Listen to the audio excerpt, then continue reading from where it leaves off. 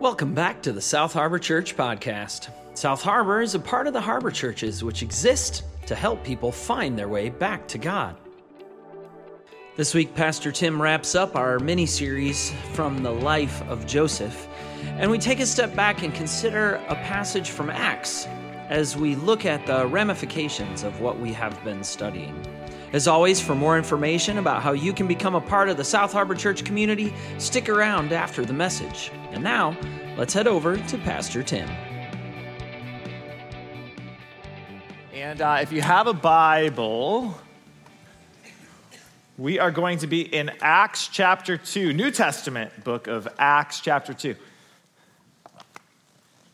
I know. You're groaning. Internally, maybe. We're going to take just a week break from our Genesis study and look at the New Testament book of Acts, in part because this is a different day. This is a big celebration of baptism. We want to talk a little bit about what is it we're doing and why is it we do what we do. But also, it in some ways, Acts chapter 2 answers a question that the book of Genesis tees up for us. So one of the questions when you read Genesis is, it's really hard to look at this family that God is partnering with that will become the nation of Israel, and not to find ourselves asking the question, like, why does God continue to partner with this family?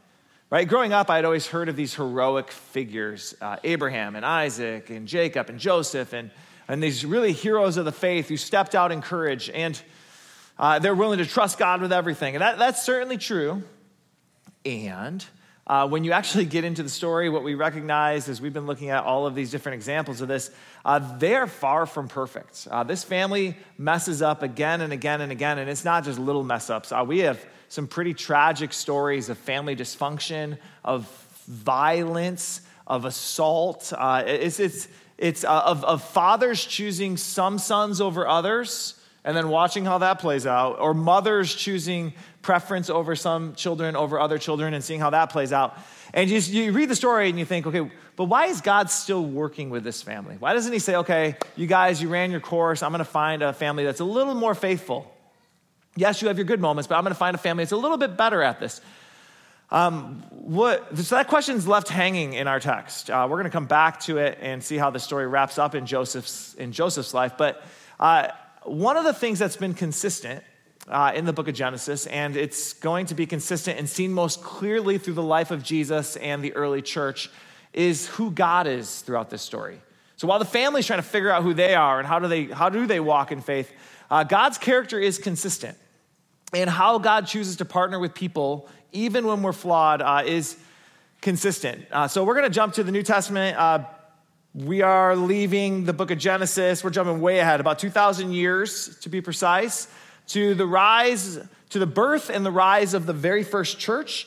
The history of that movement is recorded in a book called Acts. It functions as a history book of the rise and birth of the early church. What's really interesting about the rise of the church is that it is rising in, like, who we are, at the same time as a global military empire is rising. It's also found in our Bible. That empire is known as the Romans. The Roman Empire is perhaps the largest empire. At its height, it stretched from India to England. Massive, massive empire, largest empire the world's ever seen, at least arguably. At the time between Joseph and the book of Acts, we've seen many empires rise and fall, and they're mentioned in our Bible. The Bible's interacting with them in many ways. So under the Abraham, Isaac, Jacob, Joseph, Moses stories, that's all Egypt. Then Egypt's going to kind of take a back seat, and we're going to see the rise of an empire known as the Assyrians. That kind of comes around King David, his son Solomon's time. And then the Assyrians will fall out of favor, and the Babylonians are going to rise to the surface. And the Babylonians, they're all those big names at the end of our Old Testament, most of those are about the Babylonians, Isaiah, Jeremiah, Ezekiel, and then the rest of them, all the prophets. That's the Babylonians. Then, toward the end of the Old Testament, we're introduced to a new empire known as the Persians. And Daniel, Esther, Ezra, Nehemiah, they're interacting with the Persians. Then we get to a page in our Bibles, represents 400 or so years, but there's a blank page between our Old Testament and our New Testament. During that blank page, there is a rise of an empire known as the Greeks, Alexander and the Greeks. And the Greeks are then replaced by and large by the Roman Empire, which is on its rise in the time of Jesus and the early church. Now, the Roman Empire builds a lot of its empire on the backs of the Greeks. So the Greeks were the ones who introduced to the world modern philosophy, modern medicine, how we often think of medicine and how medical practice. The Greeks were the ones who gave us that. The Greeks were the ones who introduced our modern understanding of democracy. A lot of our politics you can trace a direct line back to the Greeks. And the Greeks were the ones who introduced to us modern storytelling. You can trace a direct line from the Greeks, yada, yada, yada, yada, yada, Barbie, Oppenheimer, whatever your movies are. There's like a direct connection between the way they told stories. To the Greeks, they had this relatively groundbreaking new idea of how do we tell stories. Up until this time, the way you would tell stories was essentially it was propaganda. You would tell stories about how your people are better than their people, and your gods, your religion is better than their gods. And it was make me great and make you small. That was ancient storytelling. What's, by the way, revolutionary about the biblical text, it's the lone example of ancient literature that is constantly talking about their heroes as weak, and is really, really honest with who Abraham actually is and who Isaac actually is. It's like the furthest thing from propaganda. But the Greeks introduced this concept. What they understand is, okay, every main character, if a story is going to be interesting, if we're going to root for the main character, every main character in a story is got to have some kind of a fatal flaw. It's a word that they refer to as hamartia, a fatal flaw. Something's wrong with this hero that they have to overcome. So Achilles, the greatest warrior ever, according to the Greek storytelling, Achilles is a great soldier, and yet when he was born, his mom had to dip him in these like holy waters, and so she holds him by his Achilles tendon and dips him, and so he's got a fatal weakness, and it's his tendon. Every story we tell today, if you watch the stories closely, that we follow the same playbook, right? You've got Batman, major hero, but he's got to overcome this family grief of losing a loved one at a young age. Superman has kryptonite. Barbie. I actually haven't seen Barbie, but I'm going to predict the story of Barbie. Barbie, I'm guessing Ryan Gosling has to, in order to be a hero in that story, my guess is Ryan Gosling has to overcome his womanizing ways, because that's every Ryan Gosling movie, right? Like it's like his fatal flaw, like that. I don't know if that's the plot. You tell me later. But hamartia is in almost every story we still tell, and you see this, and you have to back up a bit and ask the question, why did hamartia win? This idea of a fatal flaw, why does this win? The Greek way of storytelling, why does it win? So much so, get this, that when the New Testament writers, let me ask this another way. Bonus harbor points. Hamartia shows up in your Bible, in your New Testament. It's a Greek word. Anyone know what hamartia is translated in the New Testament as? By the way, I do not expect you to know this. This is just trivia. Sin. Who was this? All right. Yes, sin. Of course, John. Sin.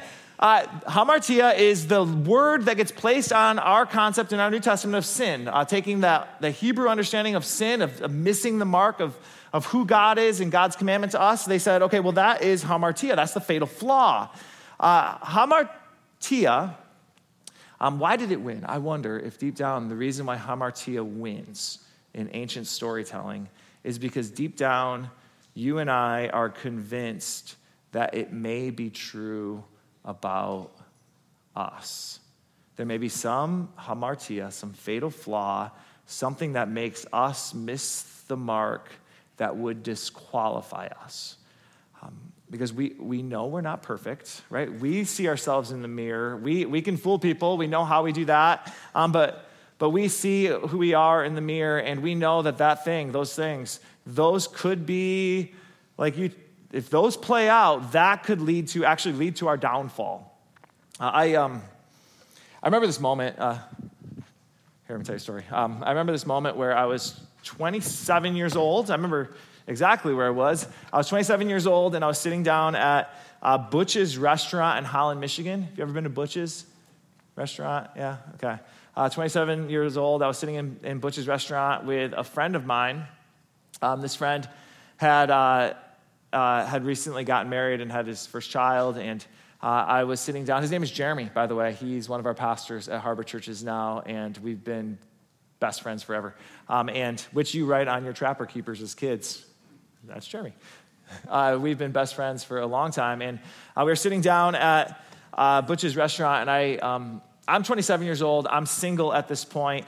Most of my friends have gotten married. Many of them have begun having children, and I'm in my late 20s, and I'm a pastor, and I am not in any relationship at this point. I didn't even have anyone that I could think of that I could be in a relationship with at that point. And the worst part was it wasn't for lack of trying. I actually went through a season where I went on a lot of dates, like too many dates. And so I'm out with my friend Jeremy, and I'm telling him, I'm lamenting this. And at one point he says, "Tim, what's wrong? Like, what do you?" And I remember saying to him, "I think I'm done. Like, I think I'm done dating. I'm a pastor. I don't want a reputation if I keep going on date. Like, I don't want a reputation. So I think I maybe just be done dating. I'll just be single. Like, I'll be the single guy. Like, I'll stay single. There's no shame in that. I'll do that." But the truth that I wouldn't even admit to my good friend at that time, the truth was I was actually beginning to wonder if there was something wrong with me. Because if it's one date that goes wrong, you're like, okay, maybe there's something wrong with her, or there's another, it's okay, that's something about her. But after so many, you realize, oh, maybe it's not about them. Maybe the problem is me, and maybe that's the fatal flaw. If you've ever felt like there was a part of you that was broken, especially something as central to who we are as the ability to be loved and to love, this whole idea, by the way, of brokenness can become cliched. We can use that language in Christian circles to say, look how broken I am, and God. But if you've actually ever felt broken, what I've discovered is that most people, when they feel broken, don't brag about it. We try to hide it. It hurts. And I spent a lot of nights that season listening to Bob Dylan's Blood on the Tracks album, and that album was, for me, it just felt like I have a hamartia, a fatal flaw. So this morning, in the next 20 minutes or so, I want to talk about that, and I want to talk about what happens when the good news of Jesus Christ meets our fatal flaw, when the good news of Jesus meets our bad news. And to get at that, let's look at Acts chapter 8. It's one of my favorite stories in our Bible. Acts chapter 8. We'll begin at verse 26. Now, an angel of the Lord said to Philip. Philip is one of the 12 disciples of Jesus. Jesus has just sent his disciples into all the world, make disciples of all nations. Now, an angel of the Lord said to Philip, "Go south to the road, the desert road that goes down from Jerusalem to Gaza."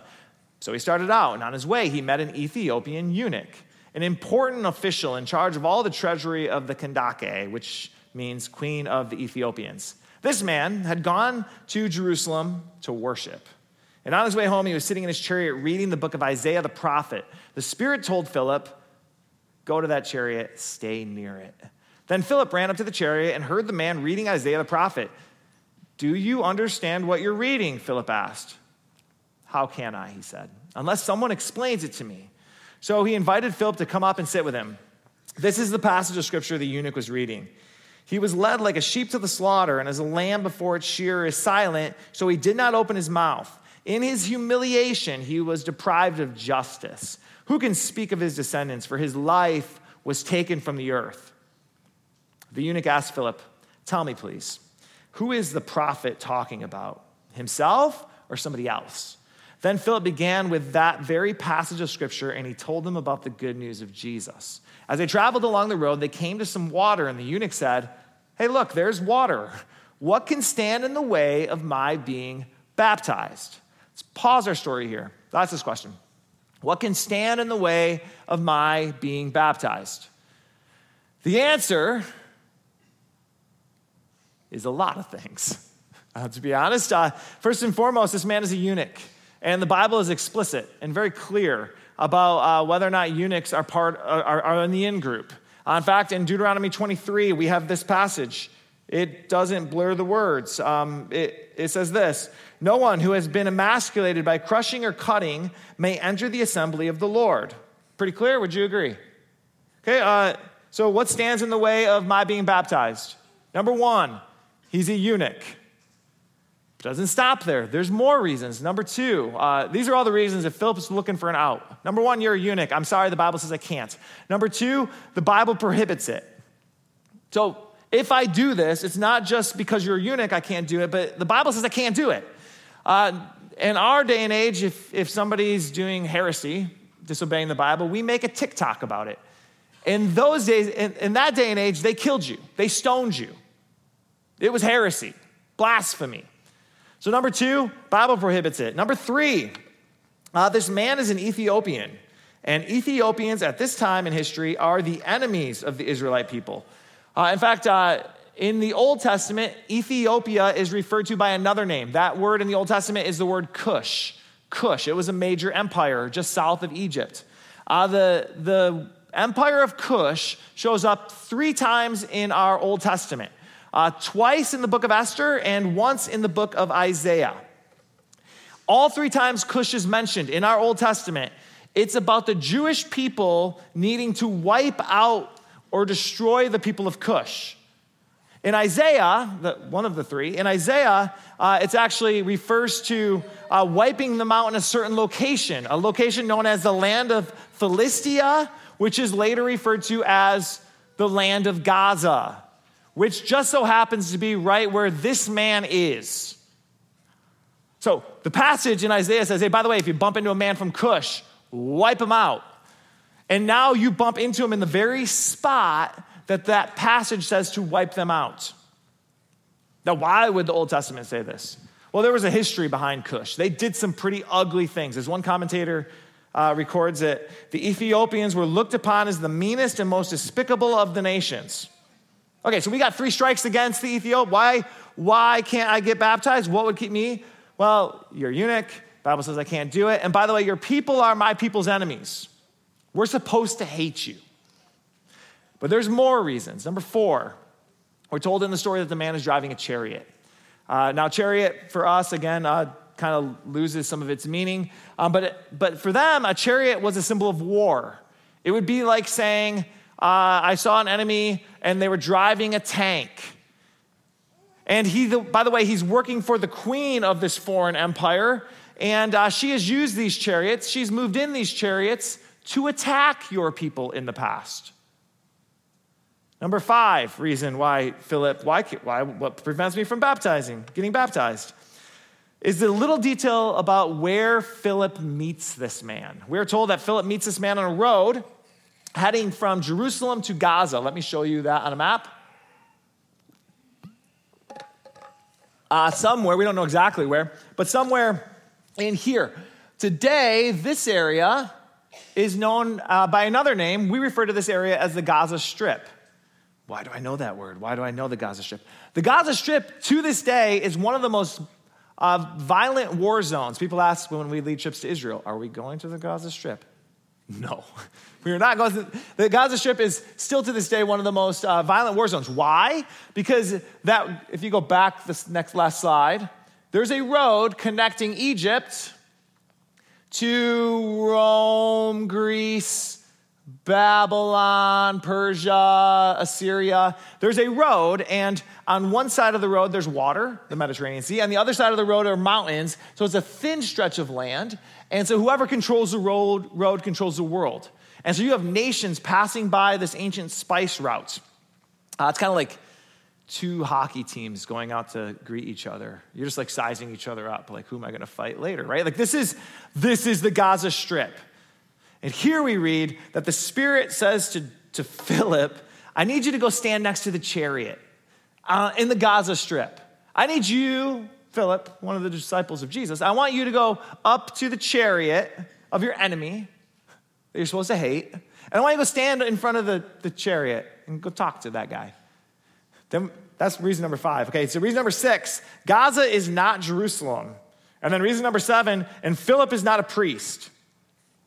If you read the story, the Ethiopian eunuch goes to Jerusalem first because he knows how the system works. Jerusalem is the city of God. The priests are the ones throughout our Old Testament. Literally, like 1/3 of our Old Testament is all descriptions of how the priest is the one to make you ceremonially clean. So if you've done something, you feel like you're not clean, they're the ones who get to do their thing, and they get to declare you clean. But he's not in Jerusalem. He's tried to go to Jerusalem. Apparently, they didn't want him in Jerusalem. And so apparently they reject him. And so now he's in the middle of a war zone in his tank, and he's not in Jerusalem. Reason number 8, last reason. This is, at least, there's probably more, but this is the last one I can think of. This has never been done before. Ever. No one who wasn't Jewish has been baptized, that we know of. No one who wasn't Jewish has been baptized yet. This is brand new territory.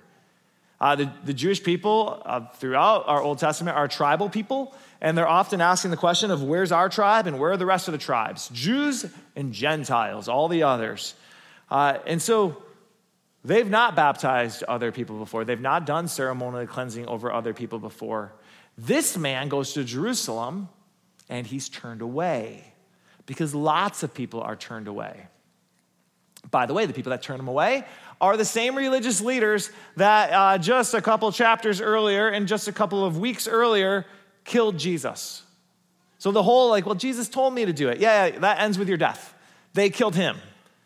So why, Philip, what would prevent me? There's water. You told me about Jesus. What prevents me from getting baptized? Philip could run his list, couldn't he? Namely, dude, you seem great, but I don't want to die, right? 18 years ago, I was a college pastor in Holland, and after one of the services, there was this moment, after one of our gatherings, there was this moment where this girl walked up to me, and she told me the story. She said, can we meet and talk? And so I said, absolutely, we can meet and talk. And she said, I made a vow in high school, and they gave me a ring, a purity ring. I made a vow in high school that I wouldn't have sex before marriage. And so they gave me this ring. And the pastor at the time said that they use this metaphor of to have sex before marriage is like chewing gum, and it loses its flavor. And then they use this other metaphor of it's like opening a can of soda, and it loses its fizz, and like soda without its fizz doesn't taste very good.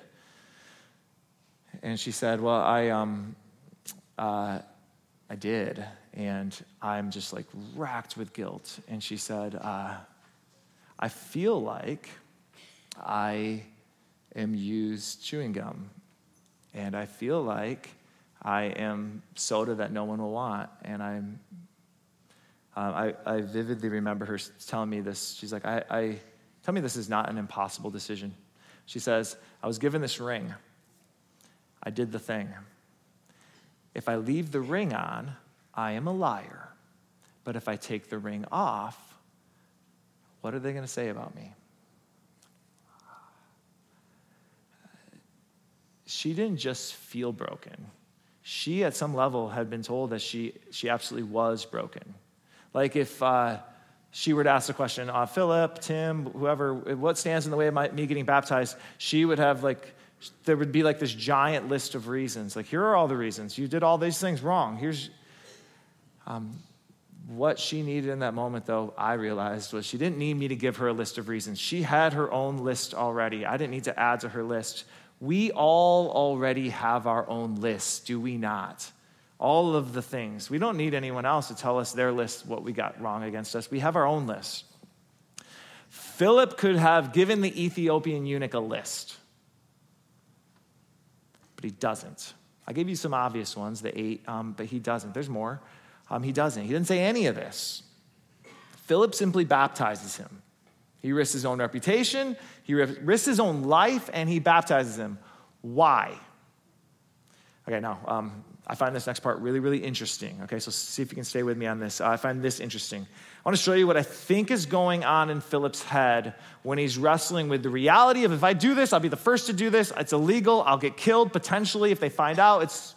And he'll end up doing it. So what's the thought pattern? Why does he do what he does? Why does he baptize this man, this enemy? First, a question. When Philip meets the eunuch, what is the eunuch doing? Not a trick question. He's reading. Okay, so he's reading, and what's he reading from? Isaiah. So in particular, if he wants to know what he's reading, if you read the story closely, he has to kind of come up close to the Ethiopian eunuch and kind of lean over his shoulder and see what he's reading. So he's actually got to kind of get close. Now, what's the man reading? He's reading Isaiah. The text doesn't give us the exact reference, but it does tell us what he's reading. And we know that what he's reading is Isaiah 53.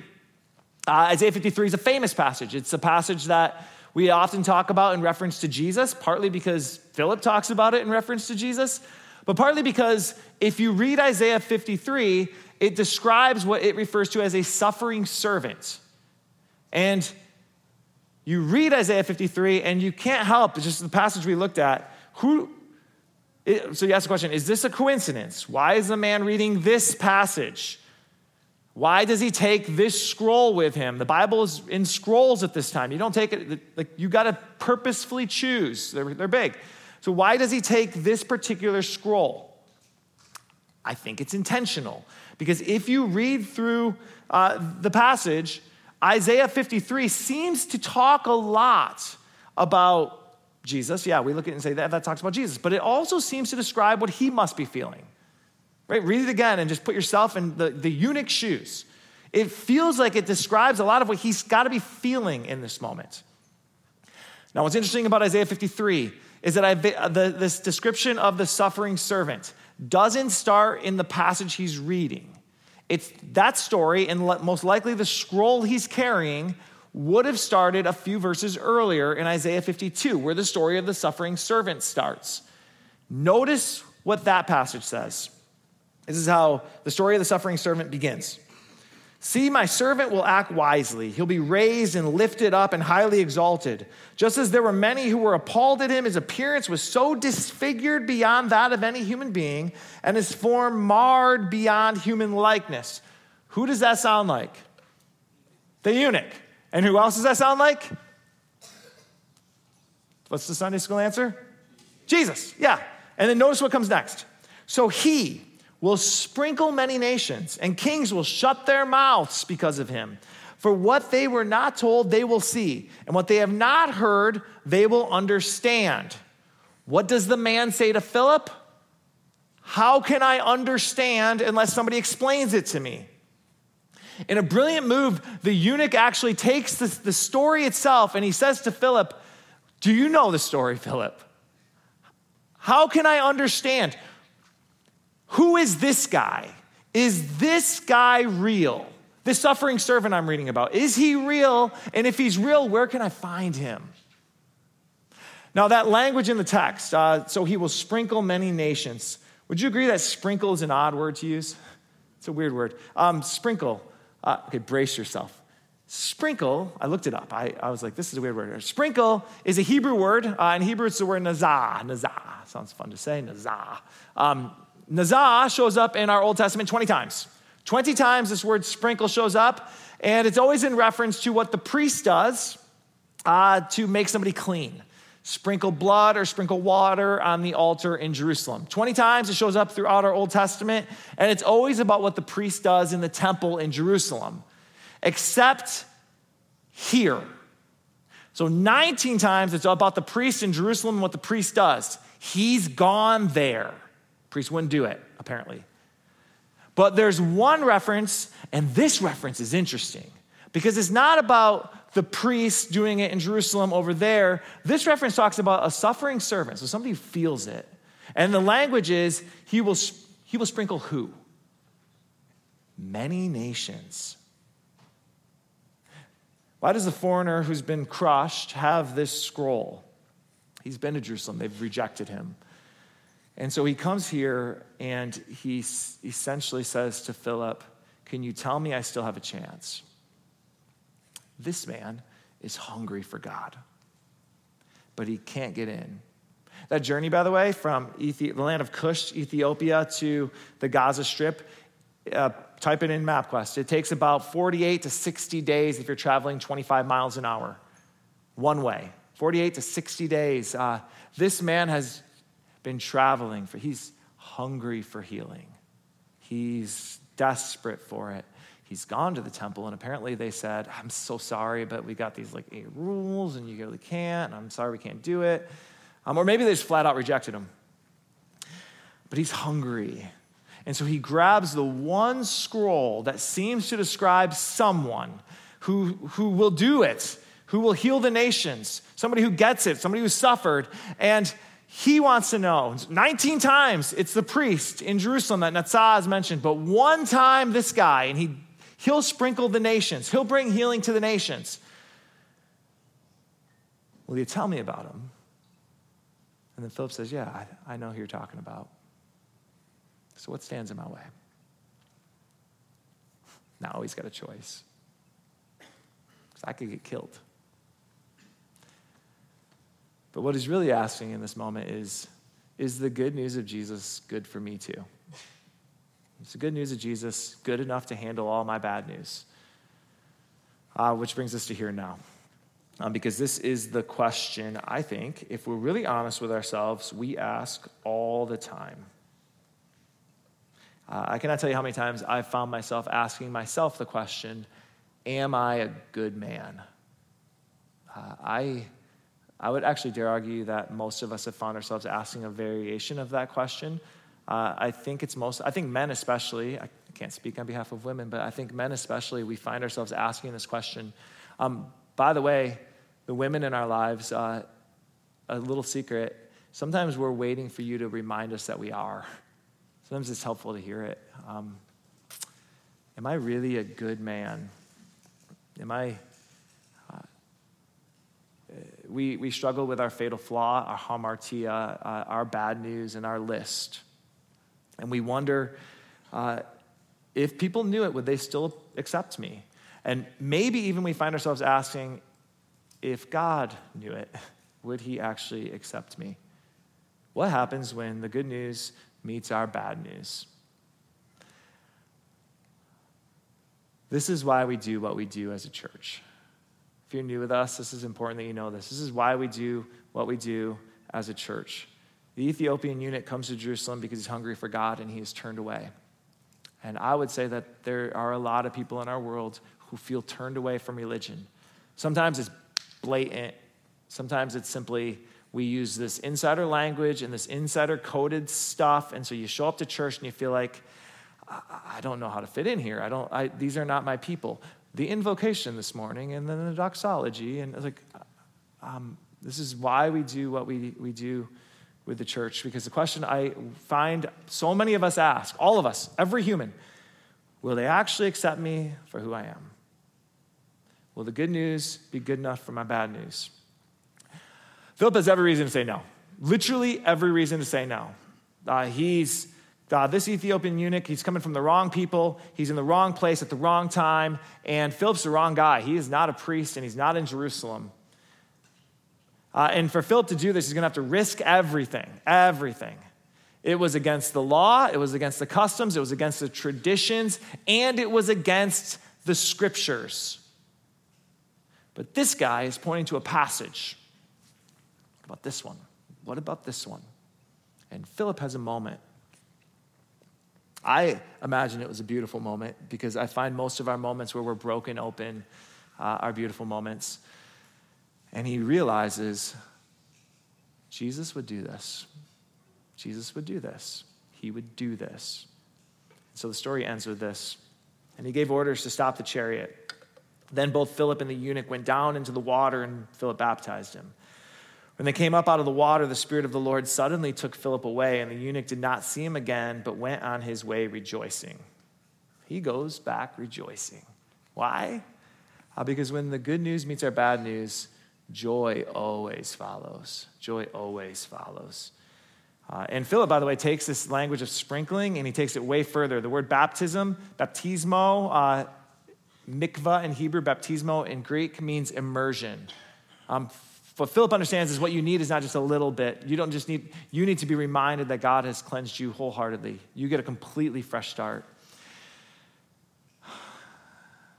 When I was 27 years old, I was at Butch's restaurant with my buddy. We met every week, every Wednesday. Have for years.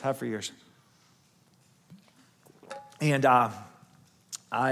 at some point, he said, "What's wrong?" Because I was clearly disturbed. And I had done the best I could do at that time to fake it. And I tried I'll just go on all these dates and we'll figure it out. And I said, "But you know what? I think I'm done. And then my friend said, "Okay, but I got somebody you got to meet first." Yeah.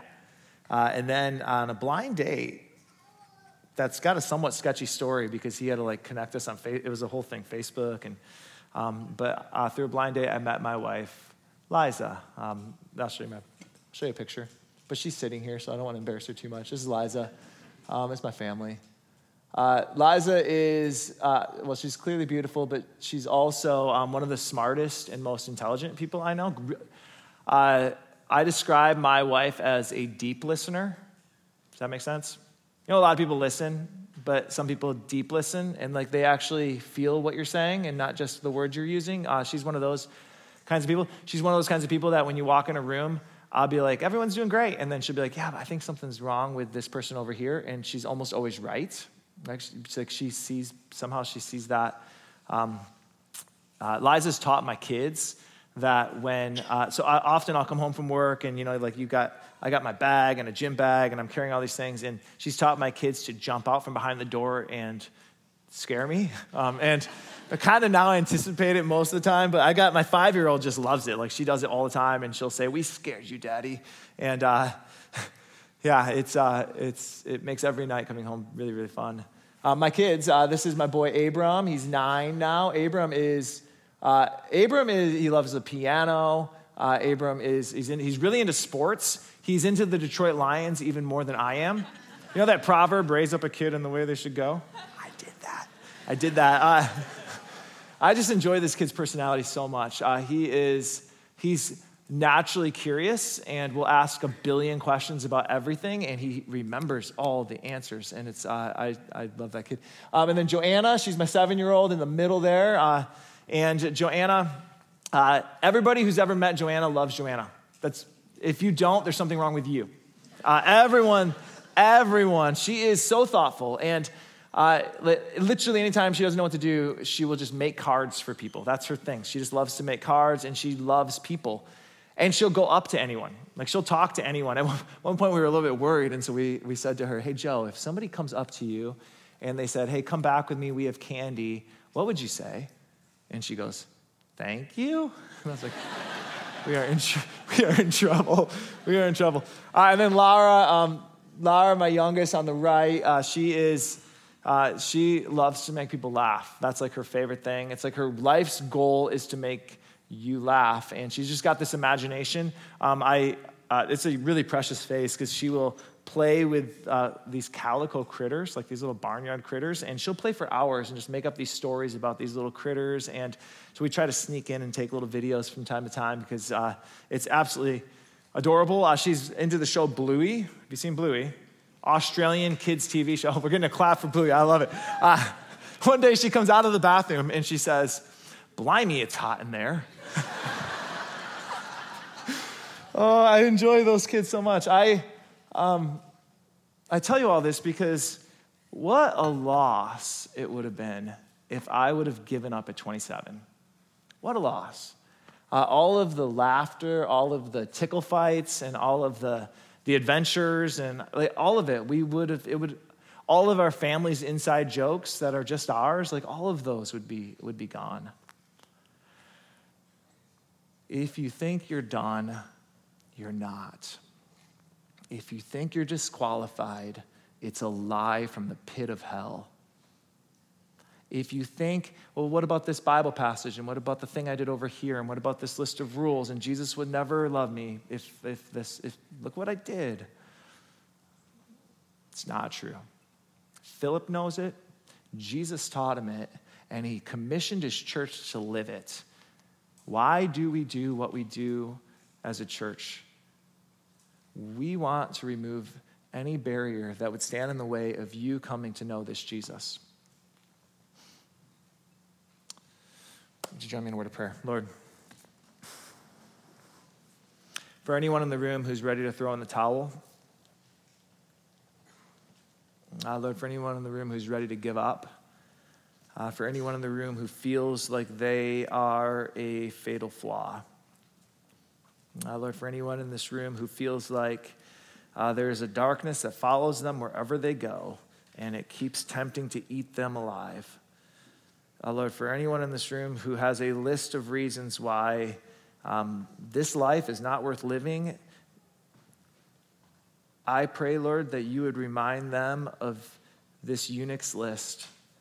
And then, Jesus, I pray that you would do what you did through Philip, and you would remind them, the Lord, not only are you good, but you can identify with the pain. And not only can you identify with the pain, Lord, you will leave heaven to be born in a cave of manure and then die a criminal's death to remind us, Lord, that you will go to whatever lengths it takes to help people find their way back to you. And so, Jesus, as we celebrate new life and as we celebrate baptism and as we celebrate second and third and 10,000th chances this morning, Lord, we do it all remembering that it's you. It's you. You're the only one that's worth selling out to, giving our whole lives to, giving our soul to. And so, Jesus, we do this in awe of you. And we pray this in your name. And everybody said...